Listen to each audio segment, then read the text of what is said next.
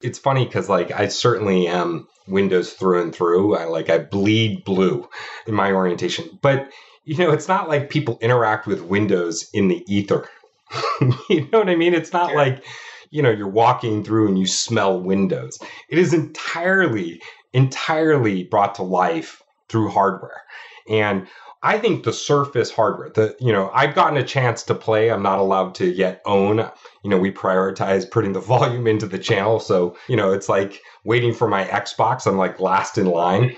That being said, the innovations to unlock those and marry those is one of the reasons we actually do Surface, is it helps us have a level of empathy and understanding for how you bring Windows innovation through the object people interact with. Welcome to Geared Up. I'm Andrew Edwards. I am John Rettinger. Geared Up is your weekly look at the world of consumer electronics and gadgets. And John, Andrew, how are you doing? I'm good. I think we haven't talked to each other in a while. It's been a little bit, but to make up for that, we've got a special episode today. And I know every week it's a special episode. But this one I think is extra special. I mean, to hundreds of millions of people, extra special.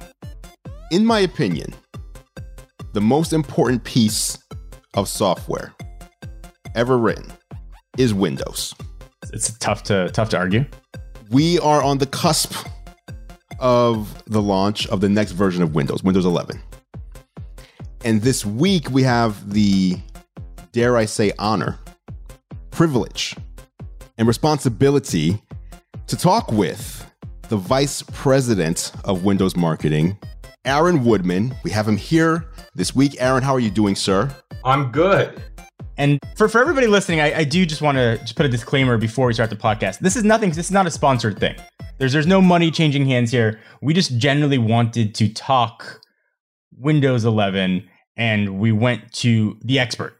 We went to the guy who helped bring this thing to life to ask questions about it, right? There aren't that many new versions of Windows that come out. It's not a giant thing every 4 or 6 months. It's a big deal when a new version of Windows comes. And by the time people are watching this, either it's already out or listening to this, it's probably already out and probably already on your PC. Yeah, just so we're clear, what I took away is I'm not getting paid for this. Is that what I should walk away with? that is also true. Correct. Okay. Yeah. Got it. I mean, I'm pretty sure you've been putting in the long hours, though, on this launch. Yeah. I think people always underestimate the amount of work it takes to bring a version of Windows to the market. You're talking of really one of the most scaled software offerings on the planet, not just historically, but today. And so, yes, there's not just a lot of hours, but a lot of sleepless nights trying to get it right and bring it to the market at scale. Yeah. And there's a lot inside of Windows 11 that are making it sort of a huge release. I mean, you integrated Android apps, widgets, Teams integration, better integration with Xbox gaming, sort of improved virtual desktop support, easier transitions. I mean, from monitors, there's a lot that's inside of Windows 11. And you can see all the reviews people have of the software. But what we really wanted to talk to Aaron about was the story, the people that went into making Windows 11 a thing. There's always a story behind the release. So let's start there. When Microsoft, when you guys sat down and said, okay, we want to move on from Windows 10, which has certainly served us very well. We want to create a new version and a new number. What was the objectives and what were the reasonings, at least, behind going towards even just the numbering scheme of 11 instead of keeping it as 10? Yeah, I think, weirdly on the question, I would put that maybe in opposite order. And the reason I say that, it's not like internally we started with, we're going to build a thing called Windows 11. What should be in it? It was really kind of a pursuit of what innovation is going to be meaningful? How do we bring that to market?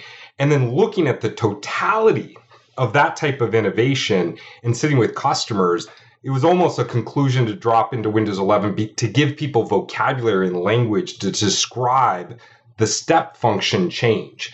And so it wasn't like we sat and said, okay, there's this thing called Windows 11, now define it. It was really about trying to understand what customers need, what they want from future innovation from Windows, and then looking at that package. And so the first thing I would just say is I would put those in reverse order.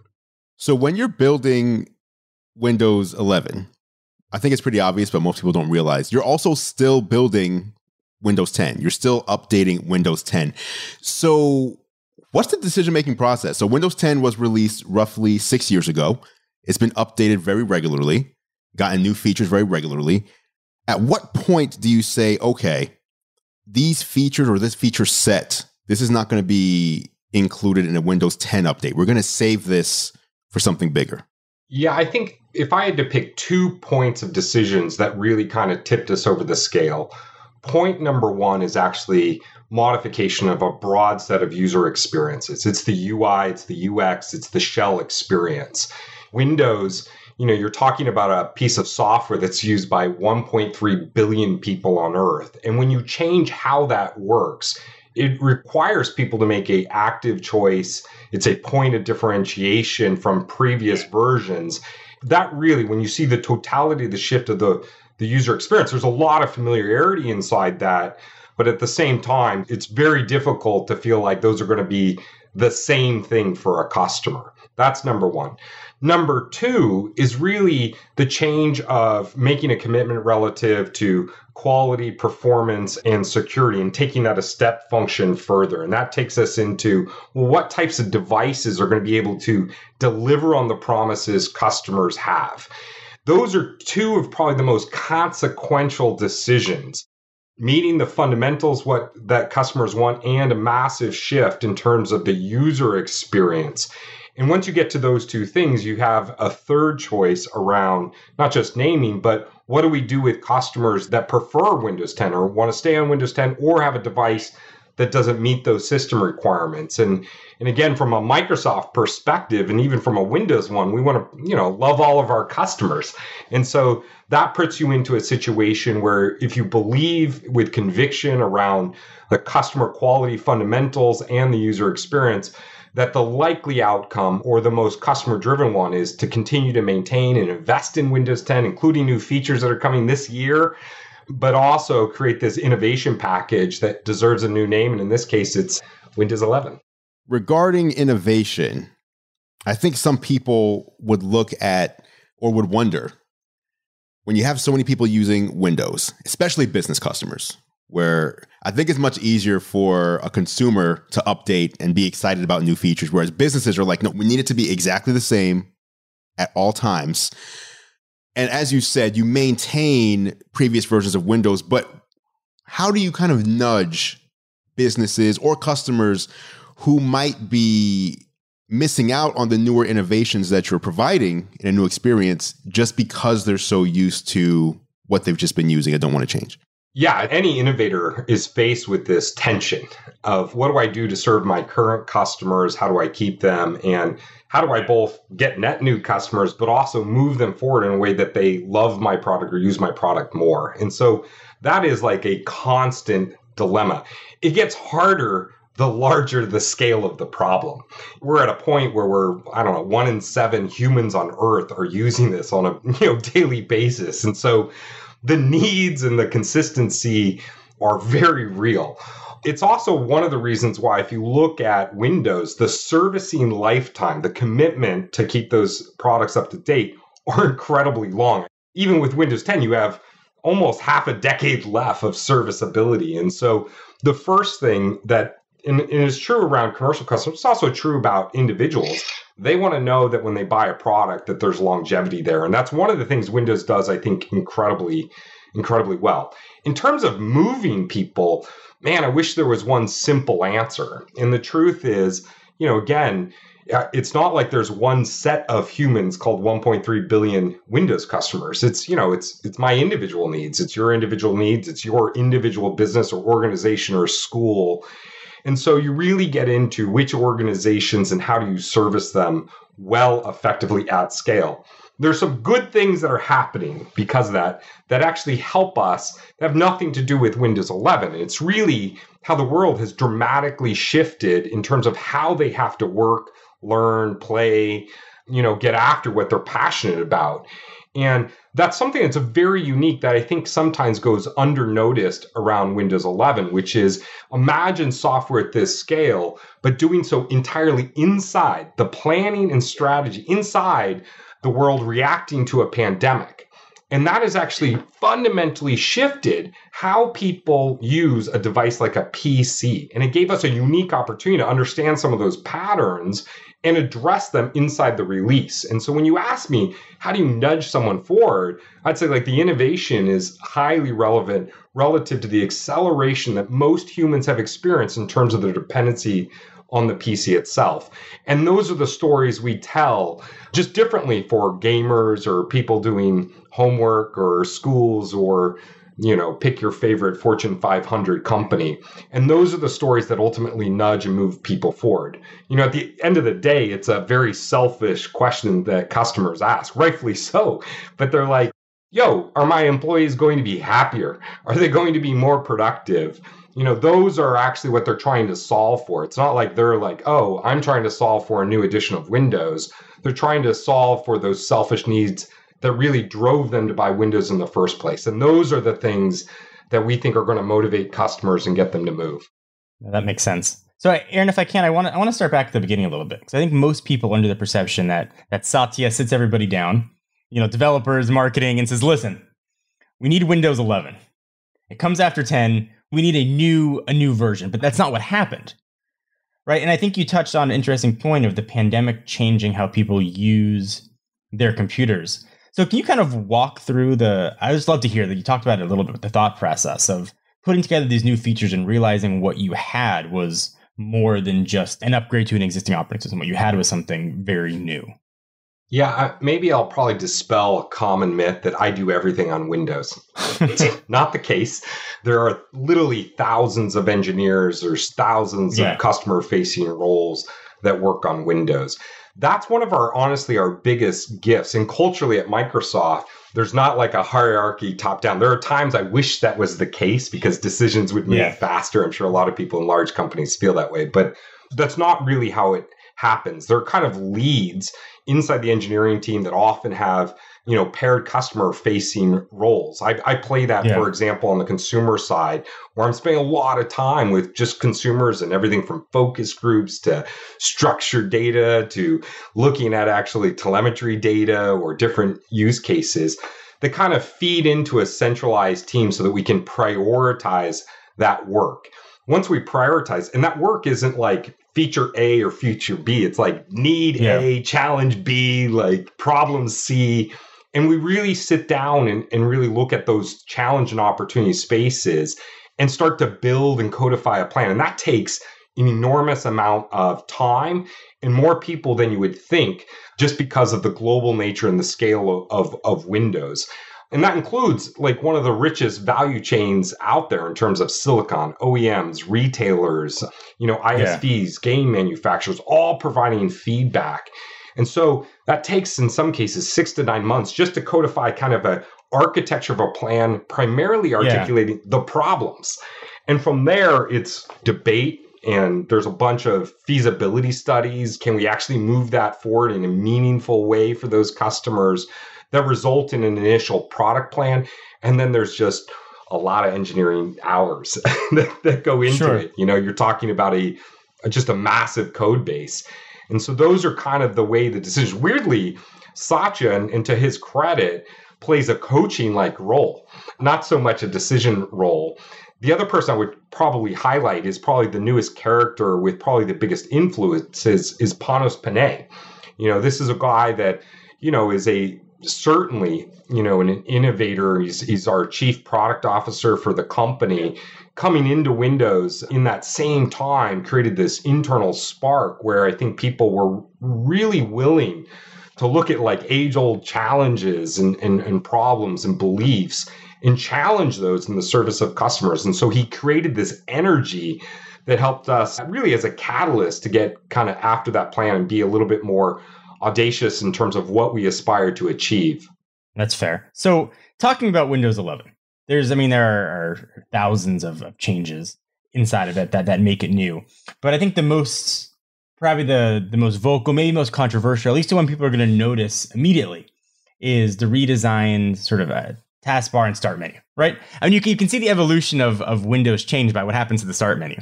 So can you talk about that, the decision to move it, why it was made? I think that people are going to look at this and be like, that's different. And why is it better? Yeah, and why is it better? Yeah, it's design is this really fascinating space. And the reason I say that specifically, especially with the start menu, and I think you're right, it is probably the most iconic change that people will notice immediately. It's kind of this beautiful amalgamy of both art and science. And, from an art perspective, there's a very subjective view of what is beautiful or simple in its appearance. And we supplement that different design opportunities with rational data. A simple example is if you look at the mouse on a screen and all you cared about is efficiency of the OS, the mouse is more likely closer to the center than to the bottom left corner, as just a simple example. And so you'd say like, oh, well, if we can find design language that has an aesthetic appeal, but also has things like efficiencies, that's going to be a better total system. And so it's an example of how those two come together. There's also some really fascinating step functions around how we know or have confidence. There's all the historic ones, like, you sit down with customers, like, do you like it? The second ones are like, can they complete tasks? Like, hey, is it harder to do something you do every day?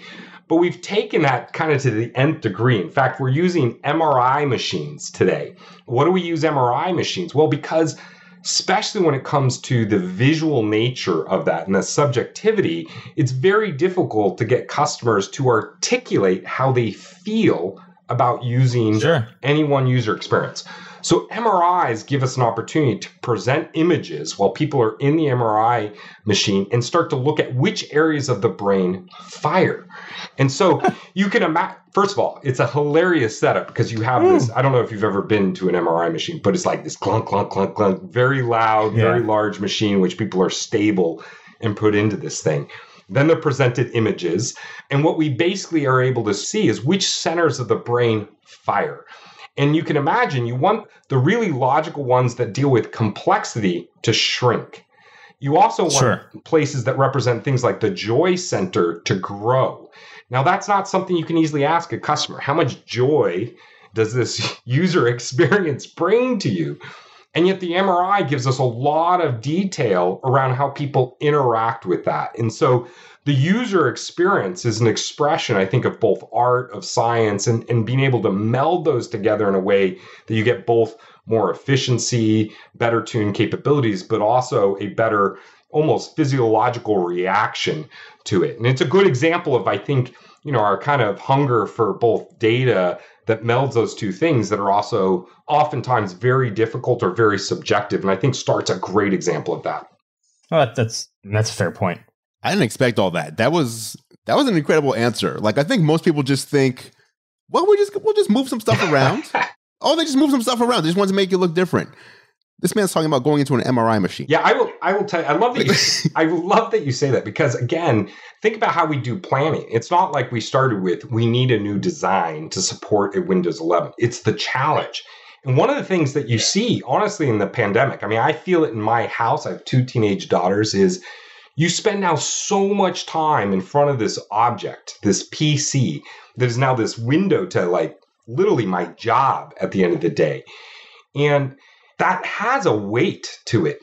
And if you can shave a little bit of complexity, a little bit of the aggravation or the orientation or the struggle, even in just micro fashions, but you do that now, 8 to 10 hours a day over a year, that's meaningful for customers. And so the problem statement was really around fatigue and exhaustion, spending this much more time, something you really uniquely saw during the pandemic. It wasn't like, oh, let's draw some new pictures because people will understand that.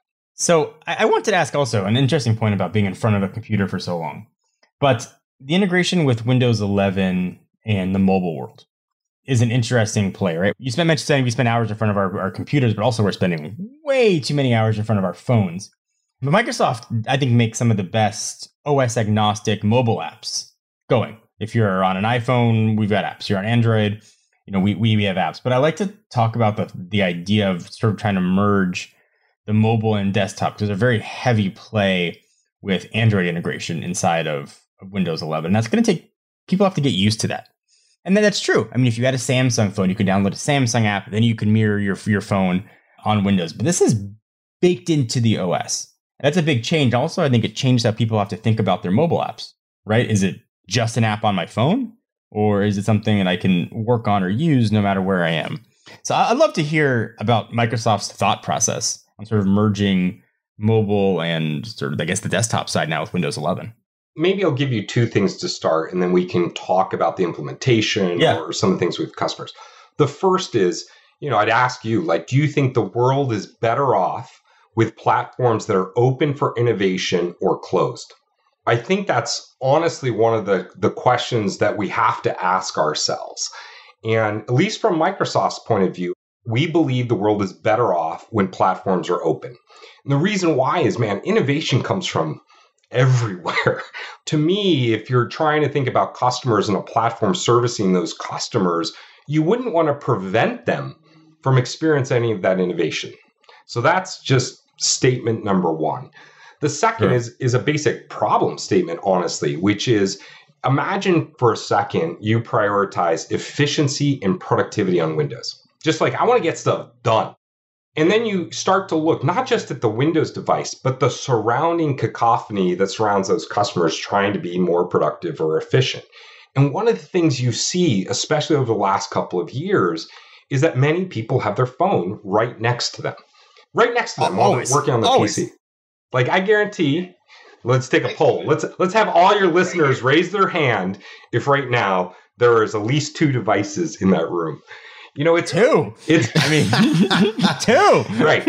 And so then the question is, why do you have those multiple devices and what cost? And so I'll give you a little bit of secret insight on me. I love celebrity gossip. I'm not going to lie. I am addicted to TMZ. It's a real thing. And I use it throughout the day as a break, as taking a moment and being whew, that was intense. I didn't get fired. My kid's homecoming is this week. She's found a dress. We're good to go, kind of thing. And so TMZ is my, coffee break kind of from those moments. But as soon as I pick up my phone to look at that TMZ and try to get back to whatever I was doing, there's a cost. There's a cost of where was I? If you're writing something, you reread it, you get reoriented to what you're using. And so that's a problem. It's not that TMZ is bad or that the phone is bad. It's that the reason you go to that phone and the cost of doing it going back, and think about it more like tax. It's not I want to spend less time on TMZ or less time on my productivity. It's the transitions that count. And so those are the 2 things I would offer up. Just basically forget the desire to have Amazon apps or Android apps or anything like that. Just think about do we want worlds where platforms are open and all innovation is welcome? Or do we believe that should be a siloed process? And then secondarily, how do we solve for this device that, is so critical to us, but is also robbing us by this tax of transition? Before we get to the next question, I would like to take a quick break and ask you, what was the celebrity gossip of the day for you so far today? Can we not? It's obviously Britney. I just need to know. It's Britney, right? Don't we agree that the single most important it follows over to... Yes, I have been following it daily. Let's talk about features. So we talked about the redesign. We talked about the taskbar and the start menu. This week, as Windows is launching, as people are downloading, what are the things that they should be looking for? What should people be checking? I'm talking about consumers here because our show is geared towards the average consumer, the bleeding edge consumer. What are the things that you've baked in for them to enjoy? Man, I think there's a long list, but I'll give you some of the ones that I think are going to be instantly obvious and ones that I think, at least from our research and the feedback we've gotten early from customers, have driven the most excitement. And you hit on one right off the bat, which is the design. It's noticeable. I think it's iconic. I personally find it beautiful. The brain scans of a lot of human beings tell us it's more acceptable. So certainly number one, but we've talked about it. There are 2 others that I think are going to be instantly obvious. And again, it's kind of an insight relative to how people use devices, and that's snap layouts, snap groups, and desktops. All that is a fancy word to say, we're going to help organize applications in the service of a single task. And so I don't know, I'm sitting here at my desk. I've got 2 beautiful 27-inch 4K displays. I'm a lucky individual. I'm not starving for tech in my house. Inside that, though, I'm running an application where I can see and talk to you. I've got a browser open. I've got some notes. I have a supporting team in case there's stuff I don't know. I need an instant answer. There are like 4 or 5 applications open to help me just do this one task, talk to you and your listeners about Windows 11. And the question is, how do you organize all that? How do you make that make sense? And so what we've seen is people spend time managing their windows. It's like, oh, I want this over here. And we can automate that through these layouts. And the beautiful part about that is once that layout is organized, it really is a unit within the system. All that means is if I open up a browser to go look at TMZ and I close that browser, that group is still there. I can switch between it. If I unplug my laptop from these beautiful monitors, it has an orientation of what to do with that group. And when I redock, it instantly rehydrates based upon the monitors. And so that's one where I think everyone will be like, man, I do that all the time. That's going to be something I think is really reflective of how we've used our PCs for a while, but more uniquely right now. So snap layouts, snap groups, and desktops, I think that's going to be hot. The next one is chat. Like, I think everyone at this point has used some form of video teleconference software. Yeah, of course. You know, like we kind of have to live this way. I've done birthday parties, happy hours, graduations, and a wedding, which was bizarre, over this type of software. And, you know, I'm so thankful that there's a lot of providers that allow for that. I think one of the challenges is there's a massive proliferation of that software. And so if I'm joining my school, it's on Zoom. If I'm at work, it's on Teams. If it's, you know, my buddies trying to get together for a pandemic-free golf round, like all of those are different communication styles. And they exist partially because access and devices have been barriers of entry. So, you know, I have good friends that all use FaceTime. Well, I don't have an Apple phone. I have an Android phone. So how do I participate in that? Or if you're on Zoom on a regular basis and you want to reach someone that's at work and they use Teams, it's like this, you know, this horse trade that you've got to do. That makes that really difficult. And so the idea of integrating that directly in Windows in a way that works across platforms. Yes, there's an iOS iPhone client. Yes, there's an Android client. Yes, you can do it on a Mac. Yes, you can do it on Windows 10. And you can interact right from the start, I think is meaningful. And it's, you know, like it's changed my house. I have like 2 teenage daughters. You can apologize now because the house is, yes, insane. But it's fascinating. Like when they're at home doing school, I'm working, my partner's working in the house. You would have these little issues such as, hey, I made chicken last night. There's leftover. Who gets to eat it for lunch? Like, you know, that's like a real life problem. And what was happening before is much like this. I'm in a spare bedroom. Someone would come barging in regardless of what I'm doing because they want to eat the damn chicken. Now, what happens is my whole family's just on chat. And essentially, I get these little pop-ups. It's very easy, and we can resolve that without massive disruption to my day. And so I think those are really good examples that people see off the bat. There's a lot more, but I think those are the 3 that people are going to see almost instantaneously, and I think find real pervasive value at scale. Just a quick follow-up on video chat. I was curious, why did Microsoft choose Teams, which to me feels like a work app, versus something like Skype to be the built-in Windows video chat feature? It's a hard-hitting question. That's a hard-hitting... Man, we've got different definitions. No, look. # not sponsored. Again, like, I think oftentimes we get hung up on brand names, and it's super helpful because it helps people make shortcut decisions in a lot of cases. From an innovation perspective, all I care about is tech. What's the fundamentals? And I would ask, like, let me ask you, like, would you rather have a system that is hardened enough for the DoD to use it in your life, knowing that you have that level of confidence at that type of scale, leveraging that type of places? Or would you like a consumer grade company that's just starting out with net new tech to actually support your communications? And so, like, I look at them like, look, I got this off the shelf capability that is hardened, is massively used, has incredible global infrastructure at scale, and I can deliver that to a consumer, yeah, I'll do that. It's a fair answer. I want to bring it back to Windows 11. As you're talking about plugging your PC, the first question that I had was, what PC are you using? Somebody has access to everything. Andrew, people ask us all the time, what phone are we using? We've access to all these phones. Like, what's the PC you're using? Yeah, so I'm looking at my desk right now in full transparency, and I've got 4 devices in front of me. Okay, I have a Surface Pro. Okay, in fact, I use that to actually take my notes as an example. Simultaneously, I have a beautiful. We need the full. Is this a Surface Pro 8? It's not. Like, I'm not. I don't like. Look, I know. Should we call Panos right now and be like, "Yo, what's up?" Like, honestly, take care of me, yo. I have a Cyber Power PC gaming rig.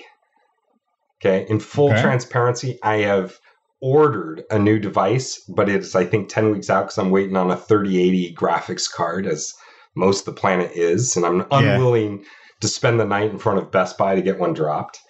I have a Dell XPS, and I have a Lenovo device here as well that is essentially a convertible. So those are really my 4 daily drivers as an example. And then when I travel, I carry an HP Spectre because I like the leather. I have 4 daily drivers. Usually daily driver means like which one device is... I spend an enormous amount of time on my gaming PC, mostly because I would say 80% of the meetings I'm in are very valuable. The other 20%, I can multitask and play Fortnite. There you go. So I know hardware's not your jam, but and question maybe for Andrew, like Microsoft also is launching Windows 11 with like some new like very tasty bits of hardware coming with it. And Andrew and I we've had a chance to see these devices. These are new, and this is like a new way to look at a PC. I'm talking specifically about the Surface Studio laptop. Like, that's a very new thing. And when I had a chance to see it for the first time, I held it and I was like, oh, this is a new design. It didn't even dawn on me that the screen could flip and bend. It's interesting to see the merging. I'm bringing it back to the software side. But you take a device like that, clearly a flagship device that anybody, no matter what industry they're in, could find use for. And it's a different approach to a PC. If you want a laptop with a keyboard, you have that option, right? Traditional input. But Microsoft has been really at the forefront of using finger recognition, touch, and then also pen. Yeah, I love that. It's funny because like I certainly am Windows through and through. I bleed blue in my orientation. But it's not like people interact with Windows in the ether. You know what I mean? It's not like you're walking through and you smell Windows. It is entirely brought to life through hardware. And I think the Surface hardware, I've gotten a chance to play. I'm not allowed to yet own. We prioritize putting the volume into the channel. So, it's like waiting for my Xbox. I'm like last in line. That being said, like the innovations to unlock those and marry those is one of the reasons we actually do Surface. Is it helps us have a level of empathy and understanding for how you bring Windows innovation through the object people interact with. And the new Surface Laptop Studio is this incredible product that takes advantage of not just previous innovation with touch and pen, but the advancements where you can actually modify the keyboard so it can be thumb oriented. You have a lot of the things you've learned on touch devices like emojis and stuff like that at the ready. The pen technology is kind of mind-blowing. In fact, it's the one thing that's really hard in this space is to feel and see the tactile response and the speed of the ink, as well as the conversion there. And then even things like voice, where you can do kind of touch to talk orientation, really changes where and how you can use a PC. And like one of the reasons I have all these daily drivers is, I get a little bit sick of sitting in this bedroom. And so, I'm going to go down to the kitchen. Sometimes I get kicked out and I'm like doing calls from the car. Yesterday I was in a meeting at my kid's volleyball game. So like the life we live doesn't necessarily have to form to the tech. The tech has to form to the life we live. And so the hardware is an expression of that. And those two things have to move hand in hand. In fact, if anything, if you look at the legacy of Windows, those two things have been this revolving ball in the sense that you get software innovation that unlocks hardware innovation that unlocks software. And the thing that you really see in Windows 11 is that cycle getting compressed in dramatic fashion so that you can do that almost simultaneously through the partnership, not just internally with Surface, but also all of our major OEMs. Yeah. I mean, if you look back, Microsoft hasn't been afraid to try new things and get ahead of new trends, right? I mean, you look back at Windows 8, right? Like that was touch is the thing. Everybody's touching their computers. That's the thing. And maybe people weren't quite ready for that, but it seems that now Windows 11 has kind of melded that world and kind of fulfilled, at least it seems like, the vision of a touch-centric device that can also do things you're used to. Yeah, I think, great innovations have really three things in common. They fundamentally feel like they take a step forward, meaning like it doesn't feel like you had it before. The second thing is it solves a real problem. And the third is timing. The hardest of those, by the way, is timing. And we've had in Windows since I think 2002 the tablet PC. We've had these trials that have been very niche in orientation. It really wasn't until Windows 8 certainly was an attempt, but Windows 10 took that to a scale where we see a massive portion of devices on Windows. I think what the uniqueness on Windows 11 versus the touch capabilities on Windows 10 is the realization that you cannot shift the user design based upon the input method. So even Windows 10, essentially a lot of the touch was now and then, and a lot of it was scroll and orientation, mimicking what you would do on a mouse. And then there was a tablet mode that very few people use that was optimized for touch. And the insight there is, people do want to touch their screens. They've learned how to do that, but they don't want to have to go through this mental shift or give up functionality. And so with Windows 11, the touch is really melded to the core user experience. And weirdly, it's going to feel both obvious and missing. And it's partially because you don't see the innovation. We make, as a finger goes close to the screen, you touch it, the touch targets, what the UX pays attention to, changes in size from like a high density interaction from like a mouse. And so you're going to be like, I could easily grab that window, drag it apart, put it into Snap, resize it. All things you can do with the mouse that would be difficult with the touch targets of 10 is going to feel obvious and seamless in 11. That takes a huge amount of work to do that well, and great hardware so that you can actually do that quickly where there's not delays or you feel like there's drags. But to your point, that's been a legacy, and we're going to keep kind of innovating in that way and following customers and hopefully leading them as well. Because again, we want to fit people's lifestyle, not just innovate for innovation's sake. Cool. So let's end on this one. There's some new gaming features that Windows 11 has. And you mentioned you were a gamer, so I thought it'd be appropriate to talk about. We can talk about them all, but the one I was most interested in kind of talking about is, I forget the term that the Xbox Series X and S use for accessing storage. Direct storage? Is that what it is? What's it called? Yeah, of course, I'm now inspired by your miss of language. Before I get into it, I'm going to give you a little bit of love here, which is, if you are a gamer, Windows is hands down the best platform. And before we get into even the unique features that we're going to get to, including direct storage, which is the name of it. Mm-hmm. Yeah, I got you. The thing that drives that is games. Let's not be confused. It's just unbelievable. The gaming, the experiences, the quality. And look, I've been a PC gamer forever. And so I now and then console game, but it's like making sure none of my friends actually see me do it. And it's partially because look, I love the Xbox, but let's be honest, gaming PC for life. You know what I'm saying? Wow. Yeah, I'm going to take a hard stand and put my cap to the side. I'm Xbox all the way, just so you know. All right, hey. Xbox all the way. Unabashedly Xbox all the way. I love that. Look, and now, you know what? We're going to come together. If you play Destiny 2, I can play on my PC. You can play on your console. We'll get it going. All right. True. All right. So you're right. There are a lot of features there, a lot of new games coming that take advantage of, honestly, just the infrastructure. The one that you're talking about specifically is direct storage. Direct storage is a series of APIs and hardware standards that really allow you to pull game data directly from the SSD and skip the CPU processing. Okay, that's a lot of mumbo jumbo. The thing that you and I are going to appreciate is the game load times. That's the thing I think that people will be like, legit, one of those magical moments where if you have a title that supports it on hardware that supports it with Windows 11, you are going to see a massive shift in game load times. There's other benefits of that, by the way, in terms of GPU processing and compression and gameplay and game quality, but that's one where it's just going to be kind of next level. And so it is a feature. I will also tell you, it's one of the benefits of also as a company making Xbox is you get the opportunity to steal.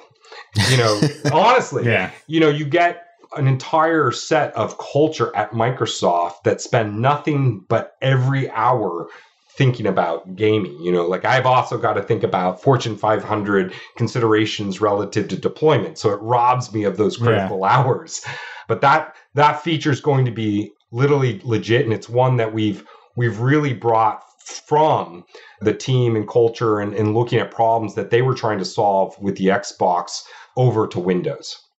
When it comes to DirectX, which is not, again, as a console gamer, admittedly, not my biggest area of expertise, but I see it listed as, hey, here's a major new thing in Windows 11. What is that doing for the gamers? Well, DirectX, you know, weirdly, it's not so much for gamers, it's for game developers, and gamers experience the benefit of that. And so DirectX has been a standard. We continue to move that progressively along to take advantage of really metal advancements, so GPU advancements and whatnot.